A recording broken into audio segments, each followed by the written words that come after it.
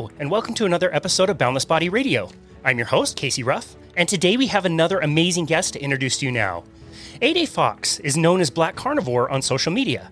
She is an educator about the carnivore diet who has created an inclusive space for Black people and people of color to learn about the carnivore diet, health, and nutrition. Eid restored her health through low carbohydrate and carnivore diets, and now she shares her message to anyone who wants to walk the same path to health.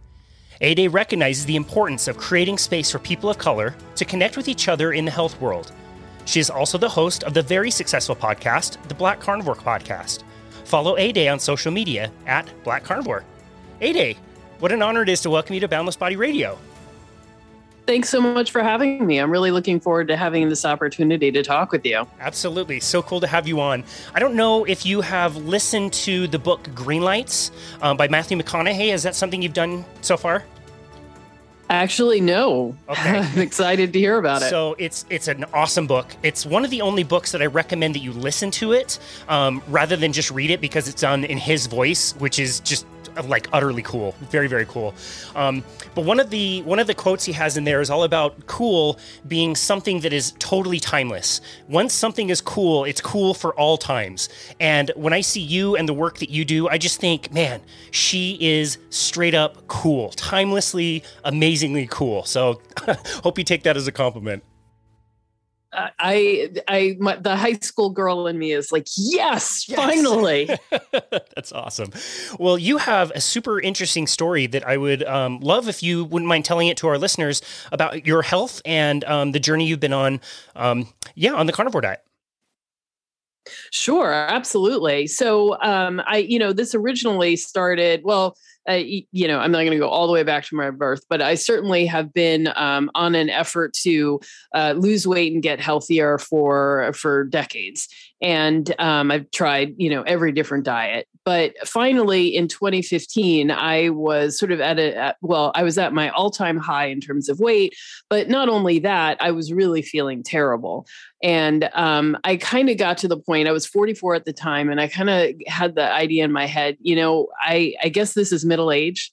This is what middle age feels like. And I just decided, if I was going to be middle aged, I wanted to start higher on the hill. Yeah. And, let that slow decline be, much slower.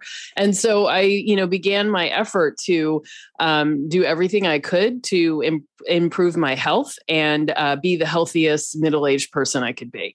And that began first by, trying to lose weight. And then over time, I got really interested in trying to figure out like what worked and why it was working. And so I had done low carb in the past. So I decided to try that again. And it worked so well, not only for weight loss, but reducing inflammation, reducing pain, like my aches and pains went away. My plantar fasciitis went away. And I was totally exhausted, at the beginning of my weight loss effort. And, I live in New York City, and there's always things to do, after work. And I couldn't do any of those things. I stopped being able to go to art galleries or, shows or plays or any of the things that go on in the city. And it was really all I could do to like get up, go to work and come home. And so I really just wanted to feel more energetic and less pain. And so, I started on low carb, and it in surprisingly short period of time, the pain and the energy improved even before I had significant weight loss. So I knew that there was something special going on. And so I continued on my keto journey. I ended up losing 80 pounds, but I still had some nagging health conditions that didn't clear up. And that I'd heard other people who were doing keto, had success with. And so I listened to a lot of the scientific, conferences and presentations, by doctors who were talking about what ketogenesis is, why it's important, what it does for you. And I heard people talking about the carnivore diet. And so I finally decided to give it a try. And within 2 days, like it was like a light switch went on. I mean, it was so dramatic and stark, the improvement for me. And I knew that this is how I was going to eat the rest of my life. Wow. And I knew that I would, I figured that I would have times that I fell off the diet or whatever, but I knew that this was what really worked for me. And so I dove in and I stopped eating. I realized that dairy was a problem for me. When I took out dairy, like I had no, my asthma went away. And my asthma was one of the things that was actually at an all-time or was actually at the very worst right at the beginning when I started carnivore. I ended up in January of 2018. I ended up going to urgent care twice because I just could not breathe. And I was formally diagnosed with asthma-induced allergies and allergy-induced asthma. And I finally decided to take out dairy and like instantly my asthma went away. And I have not used my inhaler since. So I realized that, food has a very big impact on my health and that there are conditions that, people struggle with, take medication every day for, and that could be, totally reversed just by changing some of the ways that they eat. So I continued to learn more about the carnivore diet, continued to tweak it and work on it. And, it was just wonderful for me. And so I decided that I wanted to try and share this information with anybody else who was interested in doing it. And certainly in the Black community, asthma is rampant, diabetes is rampant.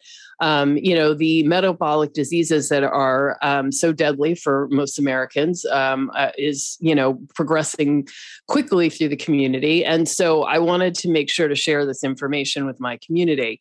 And, and I will admit that this is definitely a different way of eating. It takes a leap of faith to actually believe that this is something that can be helpful to you. We've been educated for a long time about what is healthy.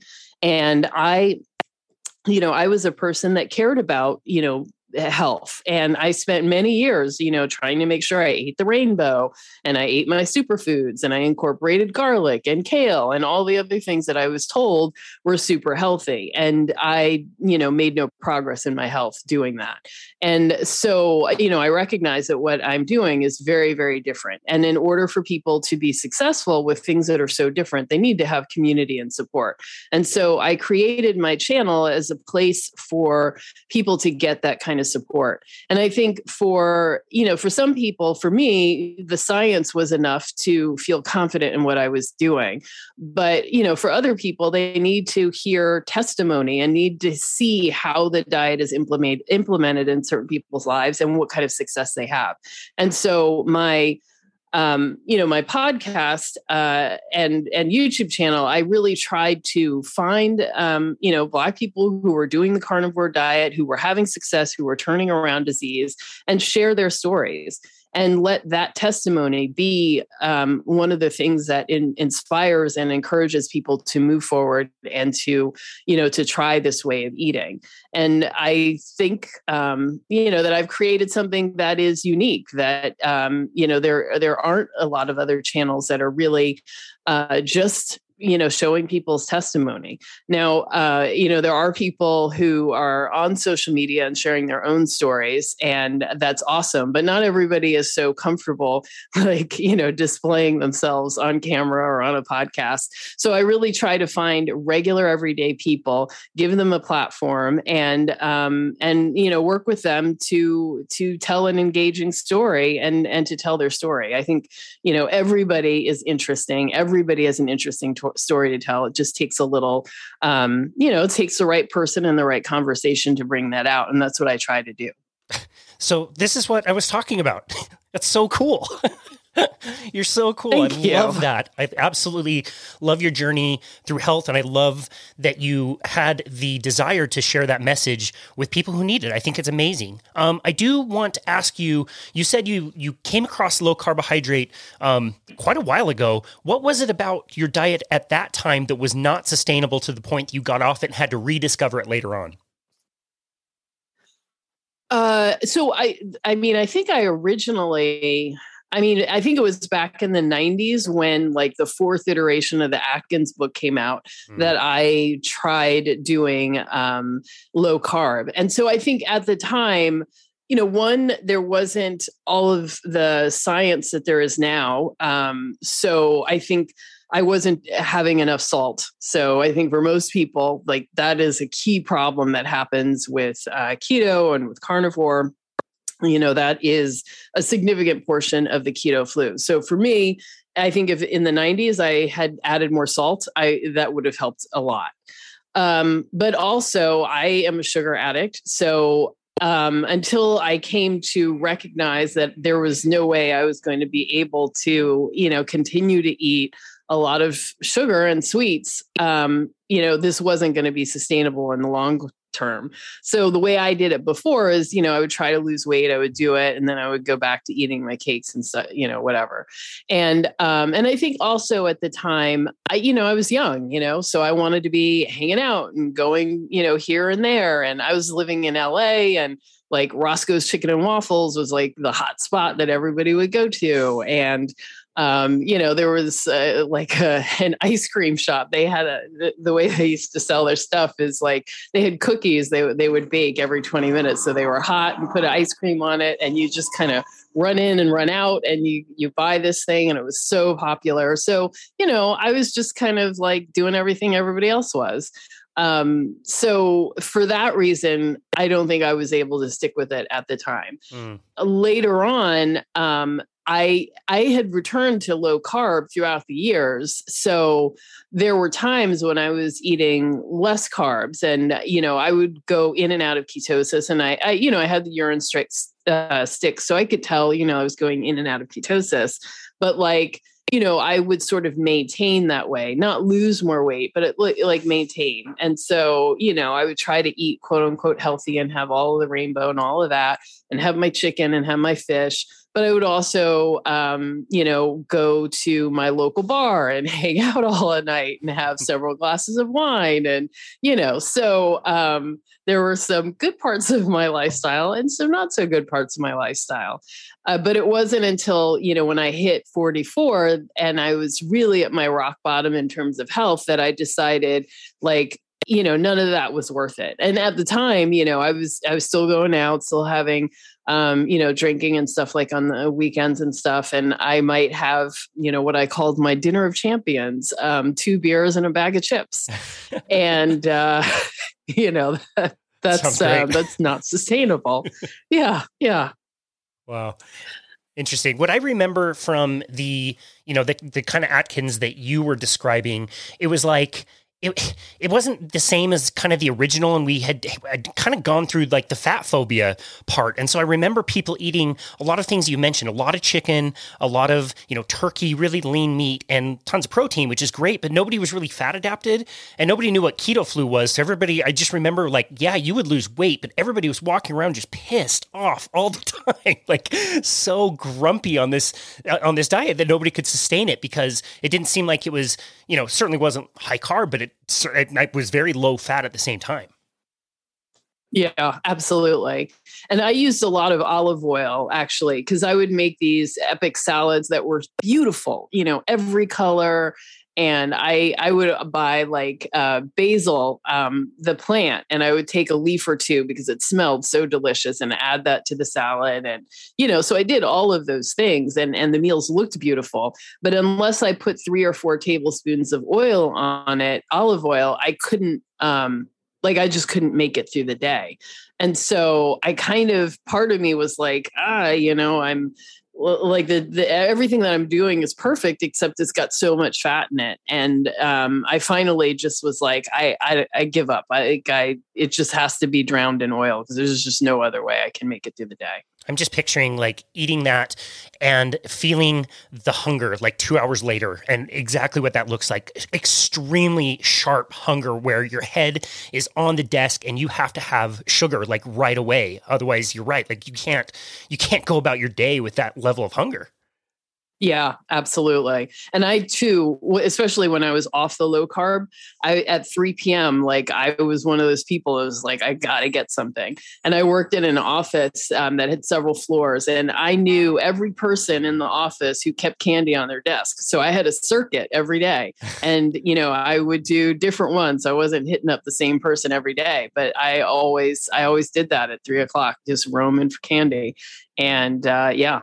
It was not good. That's crazy. That's so funny. I'm picturing like a candy zombie or something like walking around. I love that you had different routes. That's really smart of you. I like that. So you mentioned, the switch over from low carbohydrate the second time or the most recent time over to carnivore. Who were you following the most when you first learned about the carnivore diet? Well, I kind of came in and out of it a bunch of times. So back in 2006, there was like a forum that was headed by someone named Charles Washington, who talked about doing a zero carb diet. And it was a small collection of people who seemed to have, significant health problems and felt some relief on keto, but not enough.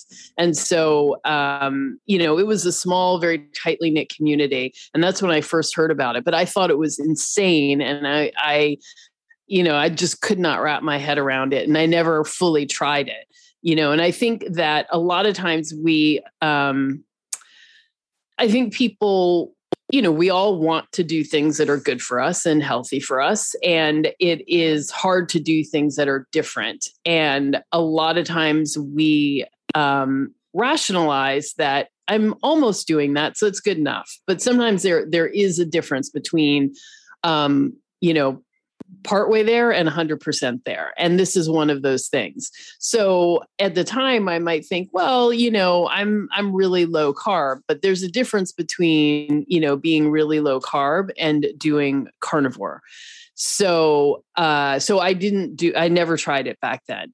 And then over the years, there was another person, Amber O'Hearn, who had, was able to manage her bipolar disorder without medication just by following the carnivore diet. And so I would hear her talk and I'd think, I should give this a try.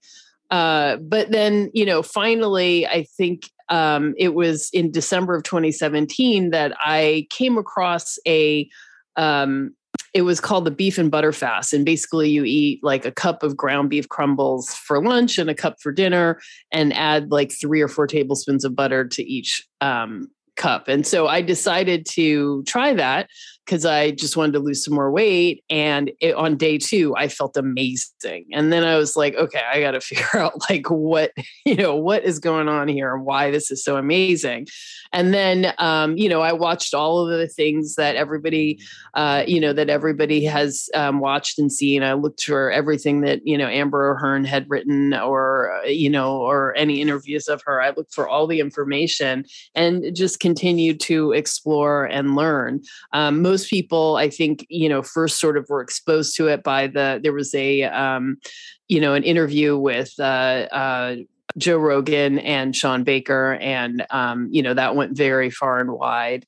And, and that's kind of all of that just sort of came together to give me the idea that I could just try this, even, in 30 days, nothing is, likely to kill you. So try it for 30 days and see how it is. But, I felt so much better. It was like, this is for me. I never finished that episode, the Joe Rogan. I mean, it was like 4 hours long, wasn't it? He does these like epically long videos. Totally. Like no one has seen all of it. We've been fortunate enough to talk to Amber O'Hearn on this show. And we've also been fortunate to talk to Sean Baker. And I had to tell him, like, I'm a coach with your company. And to this day, I have not finished that episode. I turned it off. I turned it right off. I was like, this guy is absolutely insane. The craziest thing I've ever heard. He's not doing any blood work, and all he's doing is eating ribeyes? Like, no way. And I stopped it, and I still haven't listened to the whole thing. I really, really should one of these days. It is interesting that you mentioned the difference between low carbohydrate and really like no carbohydrate. And I agree with you completely. I was really skeptical of that in the beginning. I would love to hear an example of certain things that got better when you went to low carb and other things that only got better once you went more strict. That's a great question. And so when I first went keto,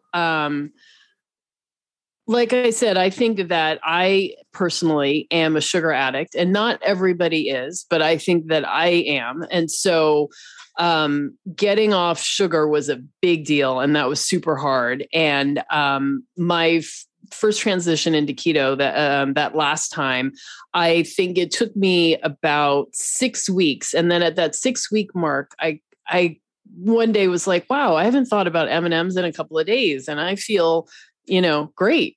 And I think it took me that long to get fat adapted and to get through the withdrawals. I also think I had systemic yeast. And so, whatever was going on in my gut microbiome, there was a battle to the death between, the different bacteria there. And they, and I, suffered as that happened. But then when I went carnivore, I think taking out all the vegetables was really important, and then taking out all the dairy was really important. I continued to have dairy all through my keto journey, and my asthma was always a problem, and my eczema was always a problem, and progressively got worse. So I was really stunned to see how different things were when I took out the plants and when I took out the dairy. I mean, it was like night and day. All of the time people, a lot of people say like dairy can be a problem. You got to try it. You don't know. And I thought, well, it's not a problem for me because I used to think of myself as lactose intolerant, in my younger years. And I always hated milk. I never, I stopped drinking that when I was a kid and I never started again. But cheese, I was like, well, I can eat some and my stomach will get upset. But if I keep it to a small amount, it's okay. And then when I started keto, I was able to eat more cheese without my stomach getting upset. So I thought, well, it's not, I don't have a problem.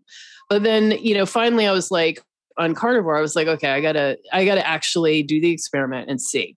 And so I decided to do 2 weeks or something like that. And so I stopped, and I really, the first day or two, it was like, oh my God, how am I going to go all this time without cheese? Oh my God. And then I completely forgot about cheese. And the next week it was like, gee, I don't know why I was even concerned about this. I barely miss it. And then I was out with my mom, and I got hungry, and, it had been a long time since I had, since I'd last eaten, and blah, blah, blah. And she had those Parmesan wisps, those little crackers that are made of Parmesan cheese. And so I just had one or two. I didn't even have that many.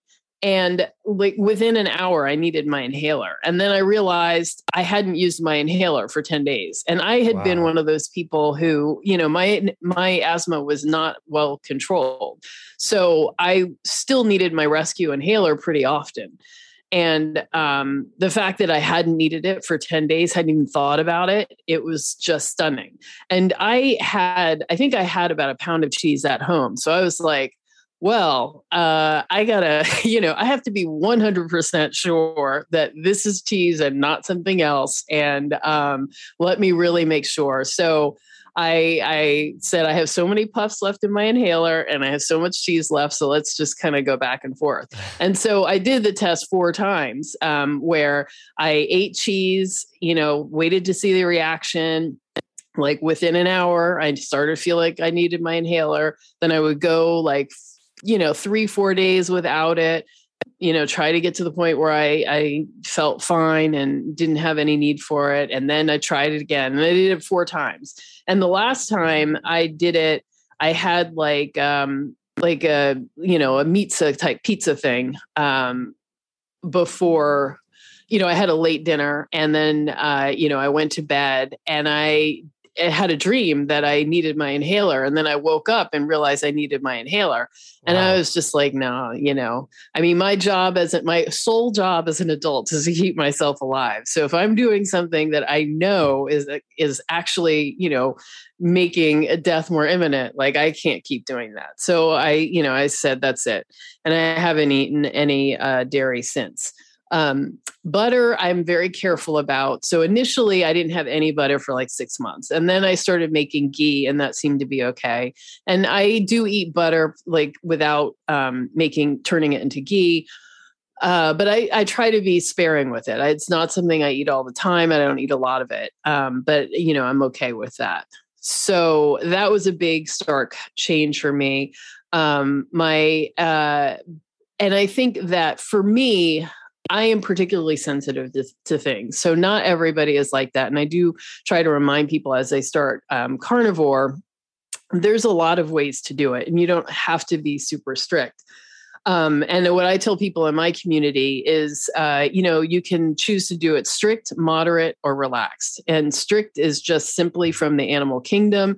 And you have to decide where you are with eggs and with dairy, if those are things that you need to be careful about. But anything in the animal kingdom is fine. And then for moderate carnivore, I say, you can add spices and herbs and coffee and low sugar fruits like avocado and olives. And then relaxed would be, you can add in artificial sweeteners and, a small amount of vegetables. Like if you go out to a restaurant and the side comes with broccoli or whatever, you can eat it. So I tell people, you decide where you want to be within there. You can, mix and match through the day or over a course of a week or over the course of a month, but, only you have to live with the consequences of what you do. So if you can handle these things and it doesn't make you have cravings, it doesn't make you fall off plan, it doesn't, flare up any disease, then, have at it. It's, do it. But, some people need to be more strict. So I found when I took out the spices, took out any of the little extra thingies and really was strict, like that's when I saw a lot of healing for myself. And that's where I feel best. So that's what I do. But not everybody has to be that strict. So in any event, my autoimmune stuff, which is what I have the most of with asthma, allergies, and eczema.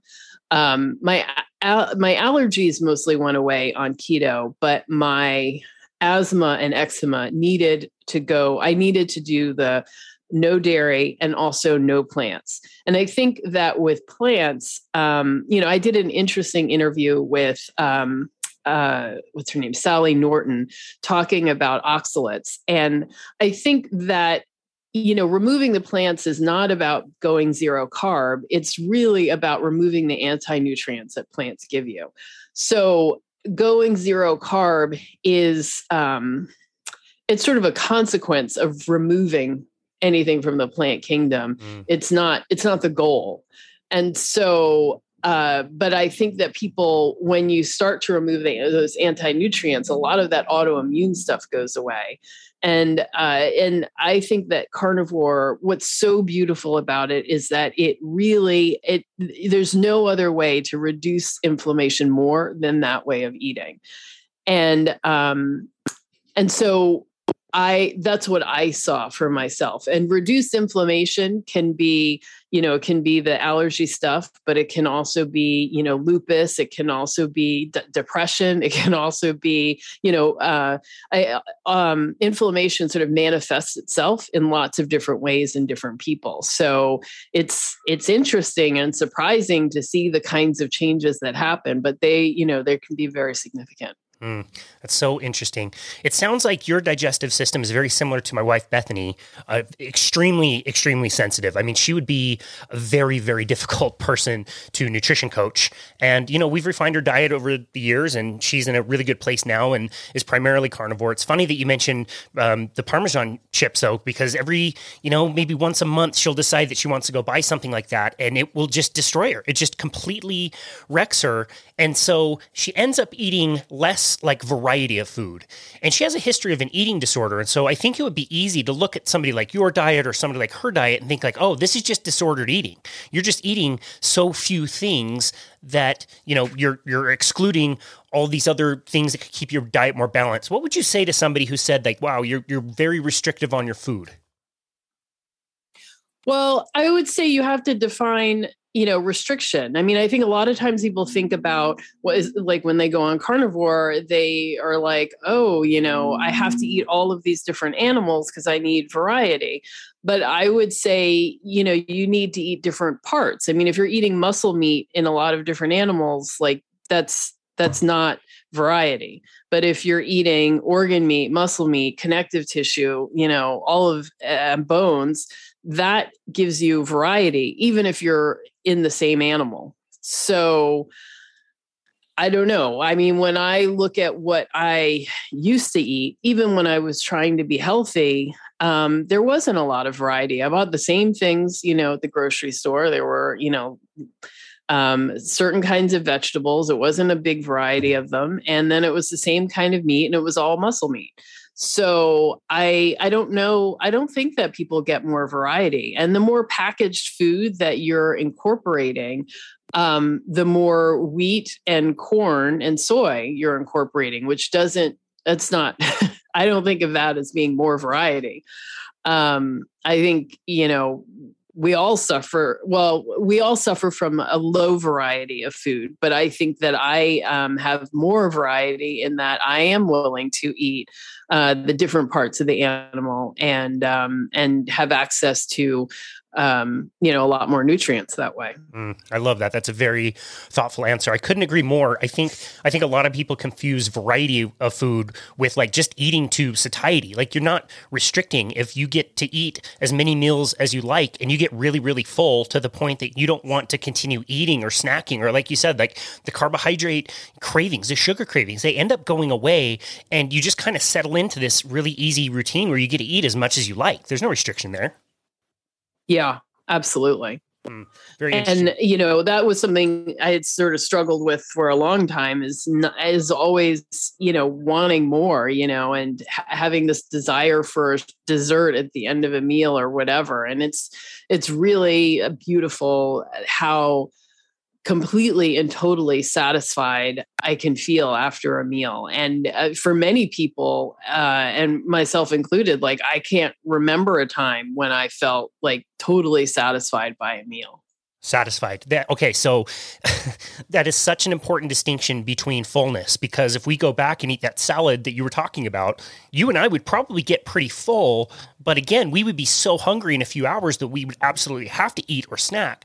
Where satiation is like, you can barely lift the fork, you don't really have much, desire to eat anymore, and you can go about your day and do other things. Those are two totally different things.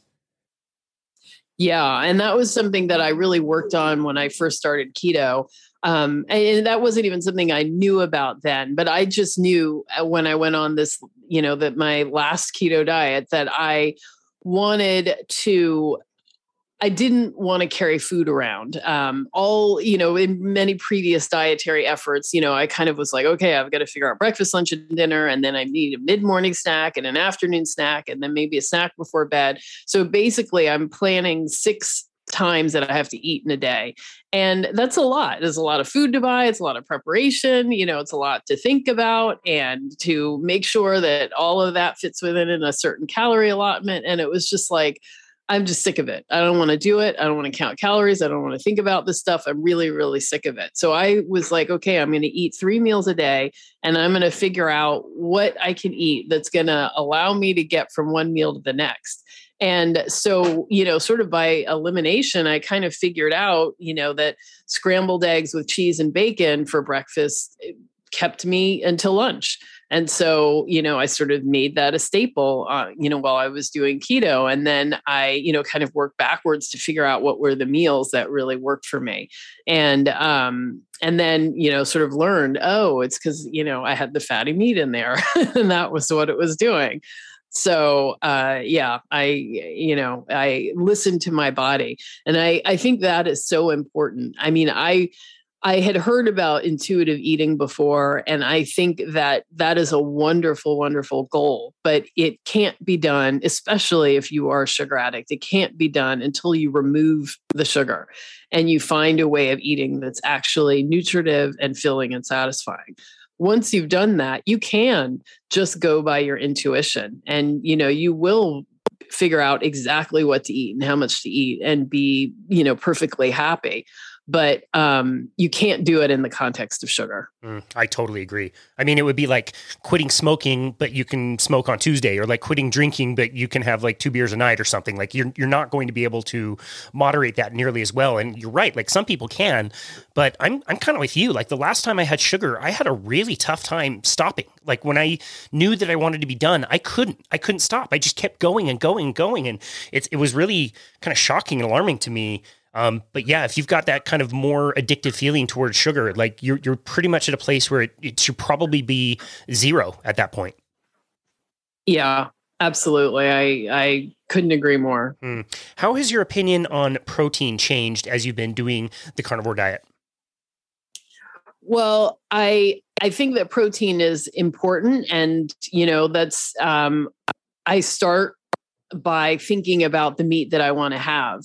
I think that we've gotten so hyper focused on, formulas and controlling everything that we eat and making sure that we hit certain macros and certain calorie counts.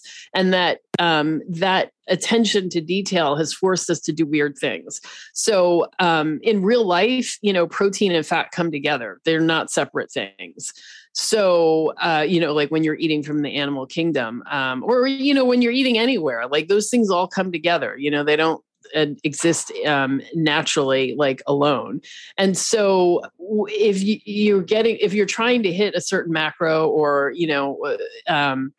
or a certain calorie count, that forces you to try to separate these things and then bring them together how you want.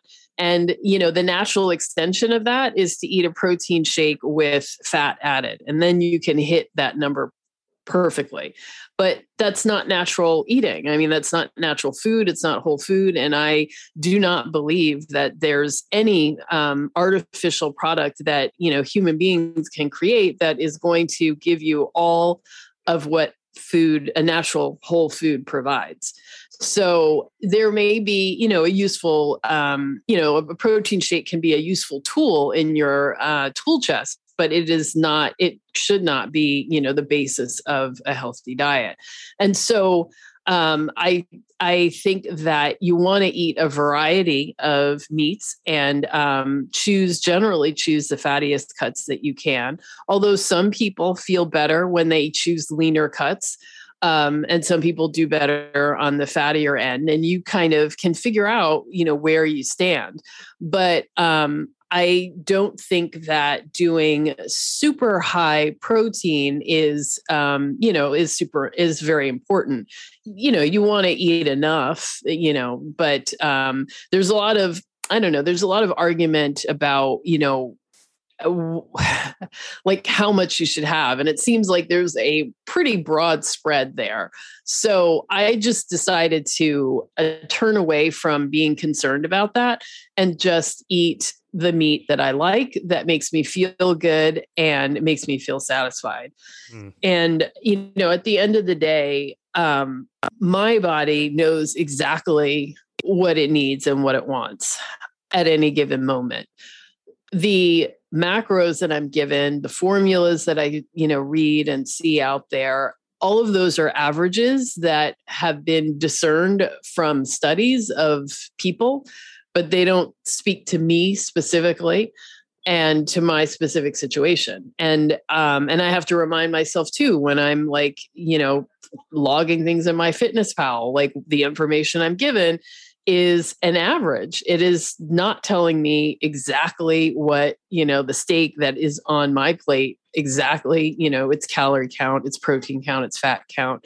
And so getting too obsessed with those numbers, is pointless, because it they don't relate to what's exactly happening. And also, from day to day, depending on your activity, the time of year, the humidity, like everything, your needs are going to change and fluctuate, and your body knows that and is designed to deal with that. And it communicates with you so that you can, get what it needs. But if you're not listening to that communication, then you are not going to be able to properly provide it. And I think even listening to the quote unquote experts over listening to your body, is not going to, that's going to lead you away from health rather than toward it, because it's going to lead you to stop listening to your body. I love that. I couldn't agree more. It just seems like for most people that we work with, it seems to kind of sort itself out naturally on its own, where, if somebody is used to counting things and tracking everything and weighing everything, like, yeah, you're going to have a lot more questions in the beginning because this is going to be something new for you. But over time, like, it just becomes like a non-issue. Like, it's not a big thing. You don't need to worry about it nearly as much. So I love that answer.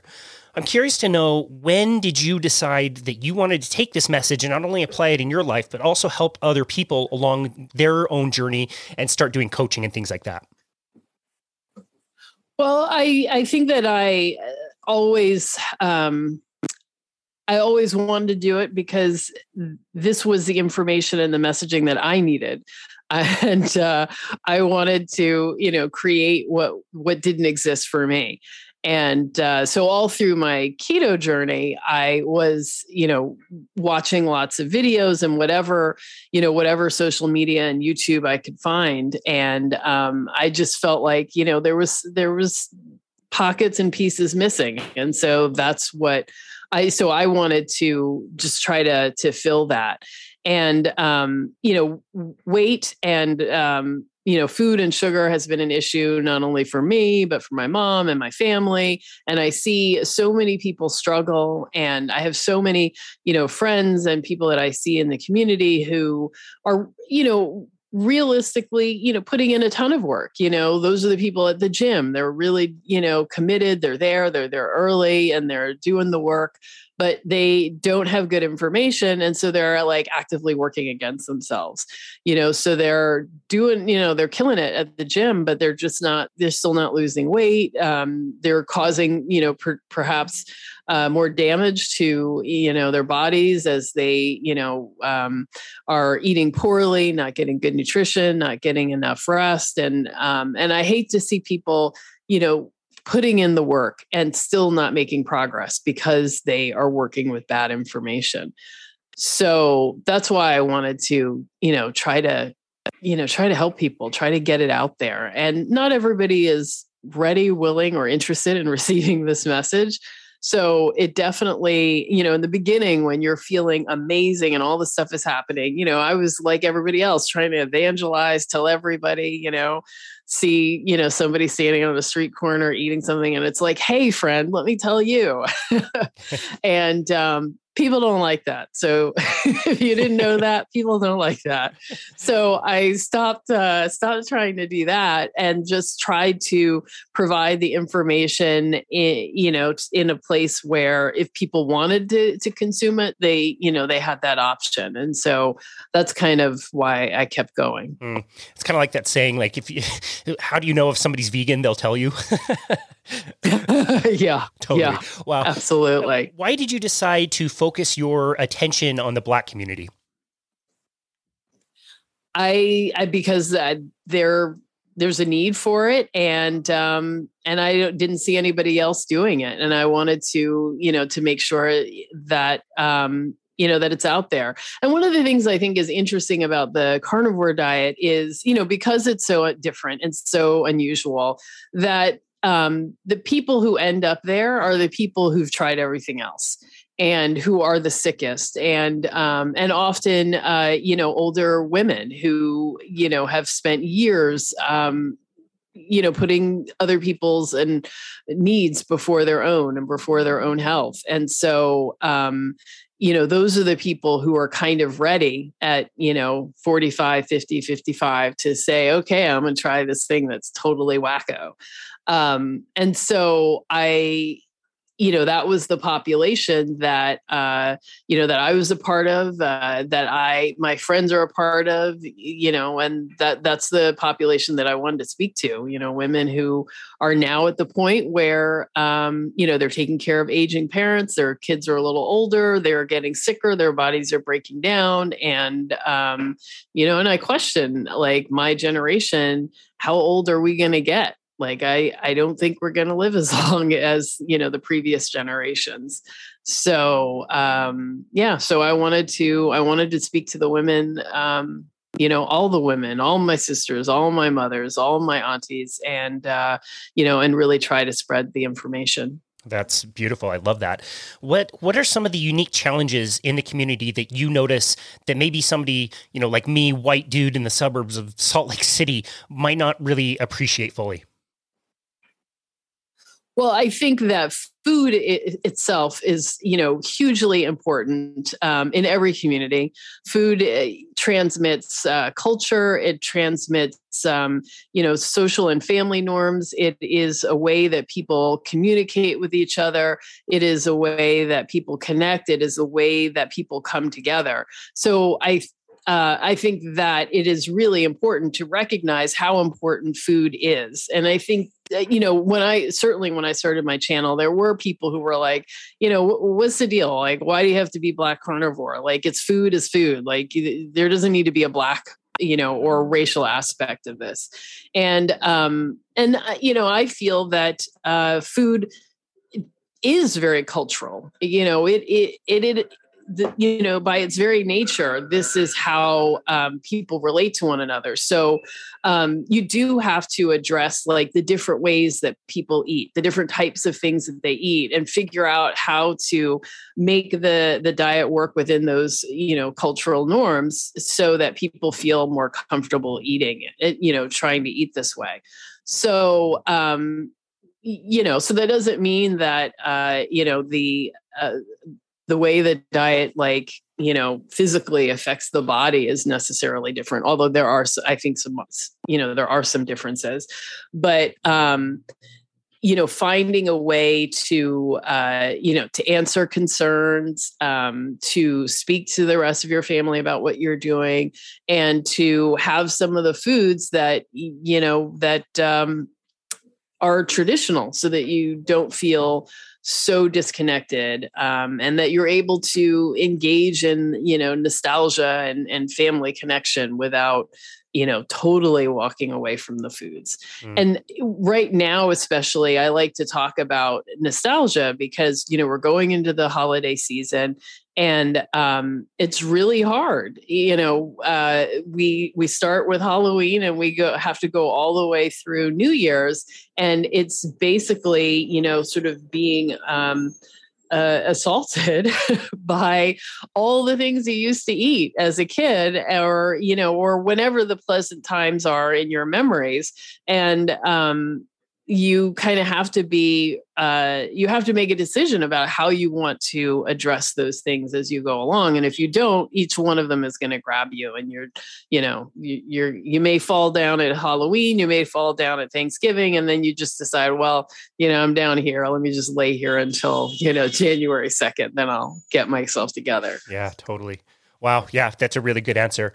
I'm curious. I think you understand we haven't really done the best job in this country of providing trust in, health and health recommendations and things like that. That's gone on for centuries. Does your voice in the community sound different than my voice would? Like, if I said something as far as like a health recommendation, would yours ring more true in the community? I think so, and that is why I decided to do my podcast and interview people, because, it's important to see people who look like you, and that that's partly because you just want to know that, someone who is like you in some way is able to do this diet or, whatever the thing is you're recommending, and able to incorporate it into their lives. And, and I think that race is sometimes a proxy for, imagining that this other person and you have something in common. I look at you and I don't think that we necessarily have anything in common, although, we might once we start talking and it's like, oh, there's actually a lot. We like steak. But it is important. Yeah. Or maybe books. I don't know. We may have a lot, but I think, the fact that we both have a podcast, I think is a pretty clear indicator that we have things in common. But I think it is important to see yourself in other people who are doing this. And that is going to be that connector that helps you to move forward. And that's why I wanted to put Black Faces forward and elevate our voices to be able to speak specifically about eating this way. Mm. And I just don't see it in other places. And, and that's partly, it's, the algorithm that doesn't, produce my content to, white viewers, because, this is something that people have, talked about specifically at YouTube, that, the algorithm sort of thinks that white people don't want to consume content by Black people. And so, my content doesn't get served up as much. Wow. And that's crazy. Yeah. Yeah. There's a lot of, I guess there's a lot of studies about that and in general. So, when you talk about something that's even more niche, that means that, my audience is limited. I've had many, many people write to me like, oh my God, how am I just finding your channel? You have tons of content. It's amazing. And why, when I search carnivore, why do you not pop up? And it's like, yeah. And that was actually why I chose the title Black Carnivore, because I just wanted it to be easy as possible for anyone looking for this to find it. And so, I've had many people, that's how they found me. They were like, I wonder if any other Black people are doing carnivore. And then they were like, oh my God, awesome.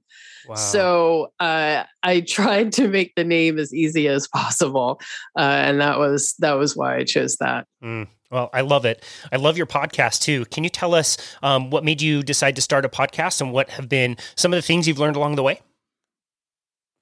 Well, I was an avid consumer of podcasts for years, so I think I had always wanted to start one. And in fact, if any viewers or listeners want to go way back, I started a podcast called Black Keto with another friend of mine who I got to go on the keto diet. We making a podcast is hard work. If anybody, for all of you creatives out there, you know what I'm talking about. So we were able to do a few episodes, but it was very infrequent, and it was hard to build up the, I think, to build up the number of episodes necessary to build up any kind of following. So, we kind of put that aside, and then I decided to pick up YouTube because I saw some video that said, hey, it's easier to build a following on YouTube. So I was like, okay. And I started doing that, but I called it a podcast because I don't know, I guess I envisioned it as a podcast, but really it's a video. And then I load it up on Libsyn so that, it can also be listened to. And so periodically I might forget to upload things to Libsyn. And then I have people write me, hey, I hate YouTube. Please upload the latest episodes. And it's like, oh, thank you. Thank you for the reminder. Wow, that's great. You also offer some coaching programs. I would love to hear about your 21-day program. That sounds really interesting. Yeah, so I do a group coaching, and in my former life, I have done quite a bit of weight loss coaching. I actually used to work for Weight Watchers, and wow, funny. So a lot of my weight loss time was spent at Weight Watchers, but I didn't follow the Weight Watchers program. I followed keto because that's what worked for me. But it was really helpful for me to have that week-to-week accountability, to face the scale, to go to a group, to be engaged with people who are focused on changing their lives and changing their relationship with food. So I really understand the importance of having that community. And to this day, that matters to me. And then, I did well with my weight loss journey. And so they asked me if I'd be interested in coaching. And I was like, sure. So I coached people, and I loved that group coaching. I liked helping the group come together to talk, to support one another, and to get what they needed to be successful. So, but that was a wonderful time. I liked doing the work, but it was hard when I saw people doing things that I knew weren't going to work for them. And I knew that they were genuinely working hard to lose weight and get healthy, and they were just doing things that weren't working for them. I did my best to encourage people to eat more protein, to relax on fat, to stay away from the sweets, and never use the word, the words that were forbidden to be said there. But when I did those things, those people saw success, and that was great. So, but I enjoyed the group coaching, and I continue to do that. So I have a program that is, higher touch, where I do, the group coaching, like on a Zoom. And I also, am regularly daily, in touch and texting and looking at your food and workout and all that kind of stuff. So that provides the accountability. It also, provides some guidance and making sure, you figure out how to shape the diet so that it fits into your life, not trying to fit your life into a structured, rigid diet. And so that's one thing. And then, not everybody needs that level of accountability or wants it or is able to afford to do that. And so I wanted to have something that was, a bit more global. And so I created a 21-day challenge. I kind of wanted to do it, one, to set people up right for going into Thanksgiving. I feel like if you've got 3 solid weeks of being, really, really, clean in your program, you are probably going to be more insulin sensitive and not have sugar cravings. And you can either eat some of this stuff and not go totally crazy, or you have the strength to say, you know what, I'm not going to eat any of that stuff. And I'm going to, stick to my carnivore program, and I'm going to enjoy family and everything in a non-food way. So that's what this challenge is. So basically I give you a meal plan, a workout plan, and this platform where you can get the support you need, communicate, post your, weekly progress pics, and have accountability to the group. And I will do a weekly Q&A session. So try to get some of these questions answered and help people, move forward. So that is happening. Today, November 1st is when it's closing, tonight. So, but I am hoping that it goes well. I think it will. And I think that I will do it again on December 1st and do it again for 3 weeks to lead people up to Christmas, or Hanukkah. That's a hard one too, because you got those donuts, and I'm in New York, and they're, like I don't know why, but fried bread, and it goes with the holiday. And so donuts, jelly donuts are a thing. Wow. So hopefully this can get you right up to those 2 holidays, and then, and then you can figure out. And then, next year I hope to do this more, and I hope to, maybe implement a program where I'm actually doing face-to-face group coaching, and, maybe you can, sign up to have that level, that additional level of support. That's just a group, because being with other people, I think, is really important. It helps kind of cut through the BS that goes on in your mind. And it allows you to see that, either you are freakishly weird or you are just like everybody else. And either way, that's helpful information. Generally speaking, it seems to be the former, not so much the latter. I think everybody's out there struggling and suffering in a way that feels unique to them, but everybody else is doing it too. So I think it's awesome that you do that in a group setting. There's definitely a different kind of vibe and a different kind of power when everybody is contributing to the conversation. And this has been an amazing conversation. 88, where would you like people to go to find you and find your work and connect with you? So I'm on Instagram at Black Carnivore. I'm very active there. I'm also on Facebook. I have a Facebook group called Black Carnivore that is for Black carnivores. I have a lot of supporters who are all races, everything. And those people engage with me on YouTube. I have a live stream on Thursday nights at 7 p.m. Eastern time, and lots of people jump into the chat and get support and encouragement they need there. And of course, this challenge is another way to engage with me. So I enjoy, dealing with and talking to lots of different people. And, I welcome people to come. There's, I think, really good, solid scientific information on my channel, but also a kind of support that, I don't see other places. And I think that I have a unique voice and something to offer that is, if you like what you hear, come hang out. That's Come awesome. Spend some more time with us. Wow. Well, I've been on all of your sites and they are very inclusive and very welcoming. And we can tell that you really put your heart and emotion into this and you're really helping a lot of people. 88 Fox, thank you so much for your work, for the journey that you've been on and then wanting to share that with others. We think it's really wonderful and inspiring. And we're so grateful for you and the time that you had to come on our show today. We really appreciate it. Thank you for having me. I really appreciate it. Absolutely. It was an honor. And this has been another episode of Boundless Body Radio.